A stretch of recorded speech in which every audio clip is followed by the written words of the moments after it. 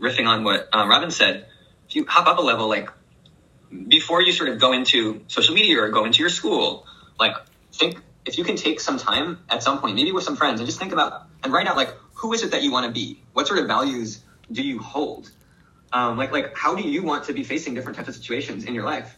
That applies to both. This is not just technology. This is like everything. Like that applies to all of these things. And then you can hold each other accountable a little bit.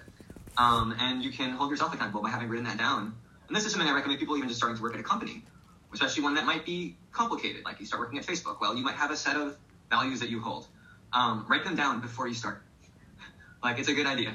And you should write down things before you go into social media. Like, just understand who you are and who you want to be as you're in a situation where you might get pushed.